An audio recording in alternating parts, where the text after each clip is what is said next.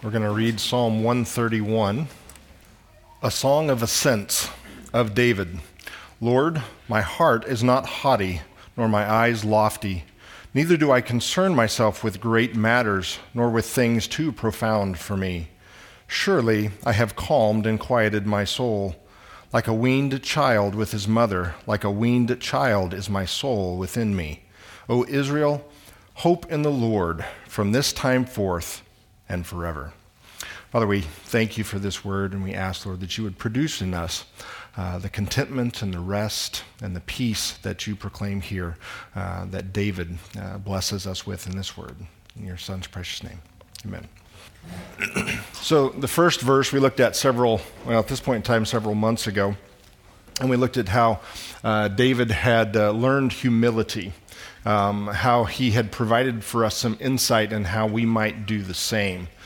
He says that he is not proud in his heart, that he does not see himself as better than others, how he has come to depend on God's providence and his sovereignty, and how he didn't need to search the unknowable things, that he was just fine realizing that God is God and that he is not. He understood his place before God, his creator. So that was the first part of this psalm that we looked at, in practicing humility. And verses 2 and 3 of this psalm tells us essentially what practicing humility does as we do it before the Lord, and that's that we learn contentment. Jeremiah Burroughs, in his book, The Rare Jewel of Christian Contentment, defines it as such. Christian contentment is that sweet, inward, quiet, gracious frame of spirit which freely submits to and delights in God's wise and fatherly disposal in every condition. So, as we dig into this brief text here, I hope that the Lord is producing that contentment in you, that you see the wisdom come forth from this, and that the Lord would do that. So first of all, David starts off, he says, "But I have stilled and quieted my soul like a weaned child with its mother. Like a weaned child is my soul within me." And we have three basic instructions here to learning contentment. And one is to be still before the Lord, to quiet your soul, and to rest like a weaned child with its mother. So that first portion there, the word translated stilled or calmed, means to be even or level or smooth. If you can imagine a sea with raging waves chopping up and down, there's a tempest there versus that of a perfectly still pond. And you're looking across and it's just glassy. That's the concept that this word is bringing about. And here David speaks of calming or soothing his own soul. David is saying that he has eliminated things that agitate or stir him up in the soul, like the pride that he was mentioned in verse 1, the pride of self, the pride towards others, the pride in believing that he could be in the place of God, trying to run his own life. And if we're to learn contentment, we must do the same thing. We need to level our soul, as it were, before the Lord. We need to smooth out those conflicting emotions that are within us, that our flesh and the world want to put before us at all times. We need to ask Christ to say, "Peace, be still," over those stormy emotions and level them out in his grace. Part of this is just being still before him and acknowledging that he is God and that we are not. Psalm 46:10 says, "Be still and know that I am God. I will be exalted among the nations. I will be exalted in the earth." So first of all, be still before the Lord. And then secondly, David says, quiet your soul. "I have stilled and quieted my soul," he says. And quieted here means to be motionless or silent or even in amazement. This comes from his learning to trust God's providence in his life and knowing that God is who is in control, that he is the sovereign one, And then, since David knows his position before the Lord, he is comforted in this. He has no need to speak. David has stilled his soul. He's got no more agitation here. He's quieted his soul. He doesn't need to cry out. He doesn't need to complain to the Lord. He just needs to be silent before and amazed at what God is doing. So a quiet soul comes only from God, though. David writes in Psalm 62:1, "My soul rests in God alone. My salvation is from him. He alone is my rock, my salvation, and my fortress. I will never be shaken." So Jesus offers rest for the soul to all who come to him. Matthew 11 says, "Come to me, all you who are weary and heavy laden, and I will give you rest. Take my yoke upon you and learn from me, for I am gentle and humble in heart, and you will find rest for your souls. For my yoke is easy and my burden is light." So, do you want rest and quietness in your soul? If you do, we need to come to Jesus, and he will give us that rest.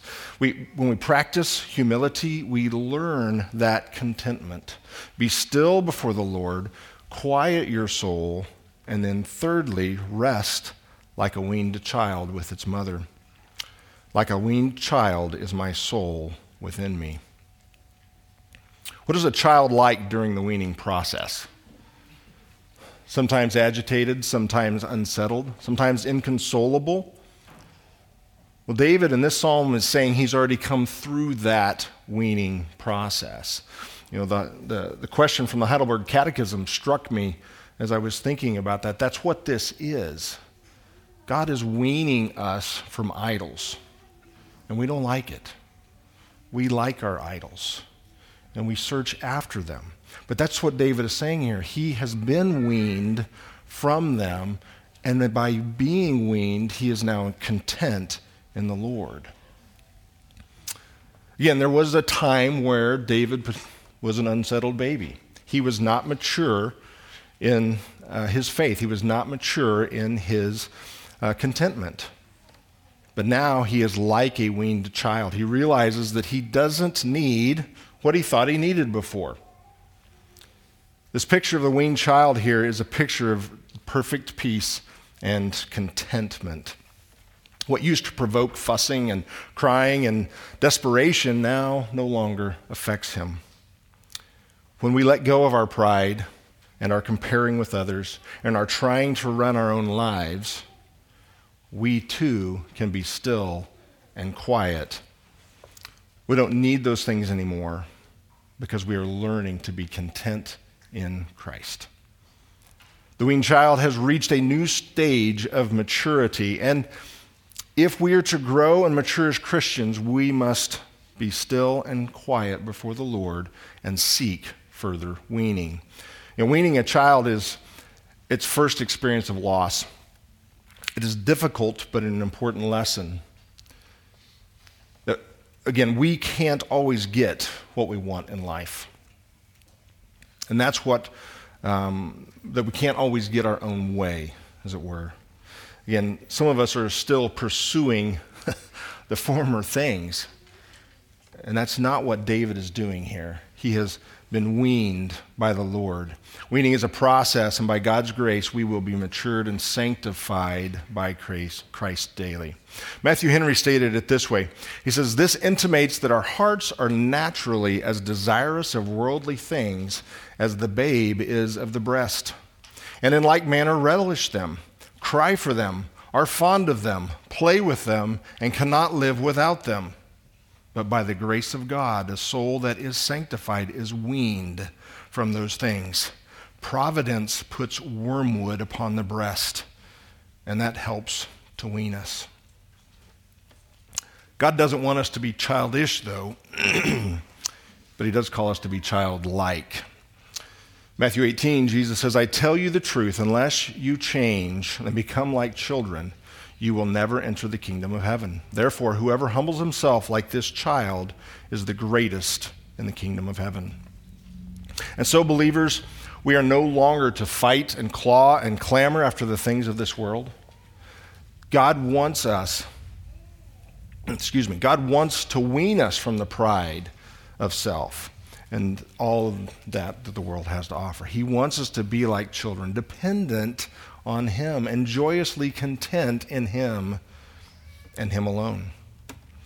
Again, this contented and restful state of the believer contrasts sharply with the restlessness of the wicked. Isaiah 57, but the wicked are like the tossing sea, which cannot rest, whose waves cast up mire and mud. There is no peace, says my God, for the wicked. There is no peace for the wicked, but there's perfect peace and contentment for every child of God. So we must stop struggling after the things of this world and resist restlessness that is in our hearts. We are to be still before the Lord, quiet our souls, practice humility, and learn contentment. And finally, the verse 3 says, O Israel, put your hope in the Lord both now and forevermore. David closes here with a word of blessing to encourage and invite all of God's people to put their hope in the Lord both now and forevermore. Put your hope in the Lord. That's what he says. And this picks up off of Psalm 130, the previous song of ascent, where he says, O Israel, put your hope in the Lord, for with the Lord is unfailing love, and with him is full redemption. Again, here David invites others to come and share in the same restful peace that he has experienced in his soul. And he further stresses it both now and forevermore. Psalm 121 says, the Lord will keep you from all harm. He will watch over your life. The Lord will watch over your coming and your going, both now and forevermore. Psalm 125 says, as the mountains surround Jerusalem, so the Lord surrounds his people, both now and forevermore. So the now tells us that we can trust in the Lord today for our present needs, and the forevermore, of course, tells us for all of our future needs as well.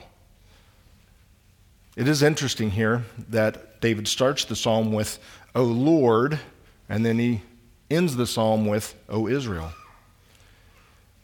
It's almost as if David is saying, when we take our eyes off of ourselves and we focus upon the Lord, and we get a clear vision for who he is, and the contentment that he brings, and the grace that is there for our benefit, we can then look outside of ourselves and see how we might bless others, see how we might reach out to those around us.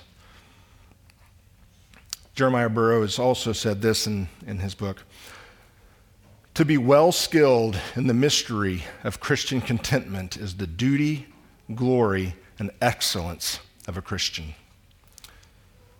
So Psalm 31 is a simple but a profound truth. Those who practice humility before the Lord will find contentment and rest in him. So as we come to the Lord's table this morning, in his grace we practice that humility. We learn the contentment that only he can bring. We live in the glorious hope of Christ's salvation, and we rest in his righteousness. Father, as you bring us, your weaned children, to this glorious feast that you have set before us, we pray, Lord, that you would produce in us all of the contentment and all of the rest, Lord, that would motivate us to that upward call, that we would, Lord, see your name glorified in the nations. In your Son's name.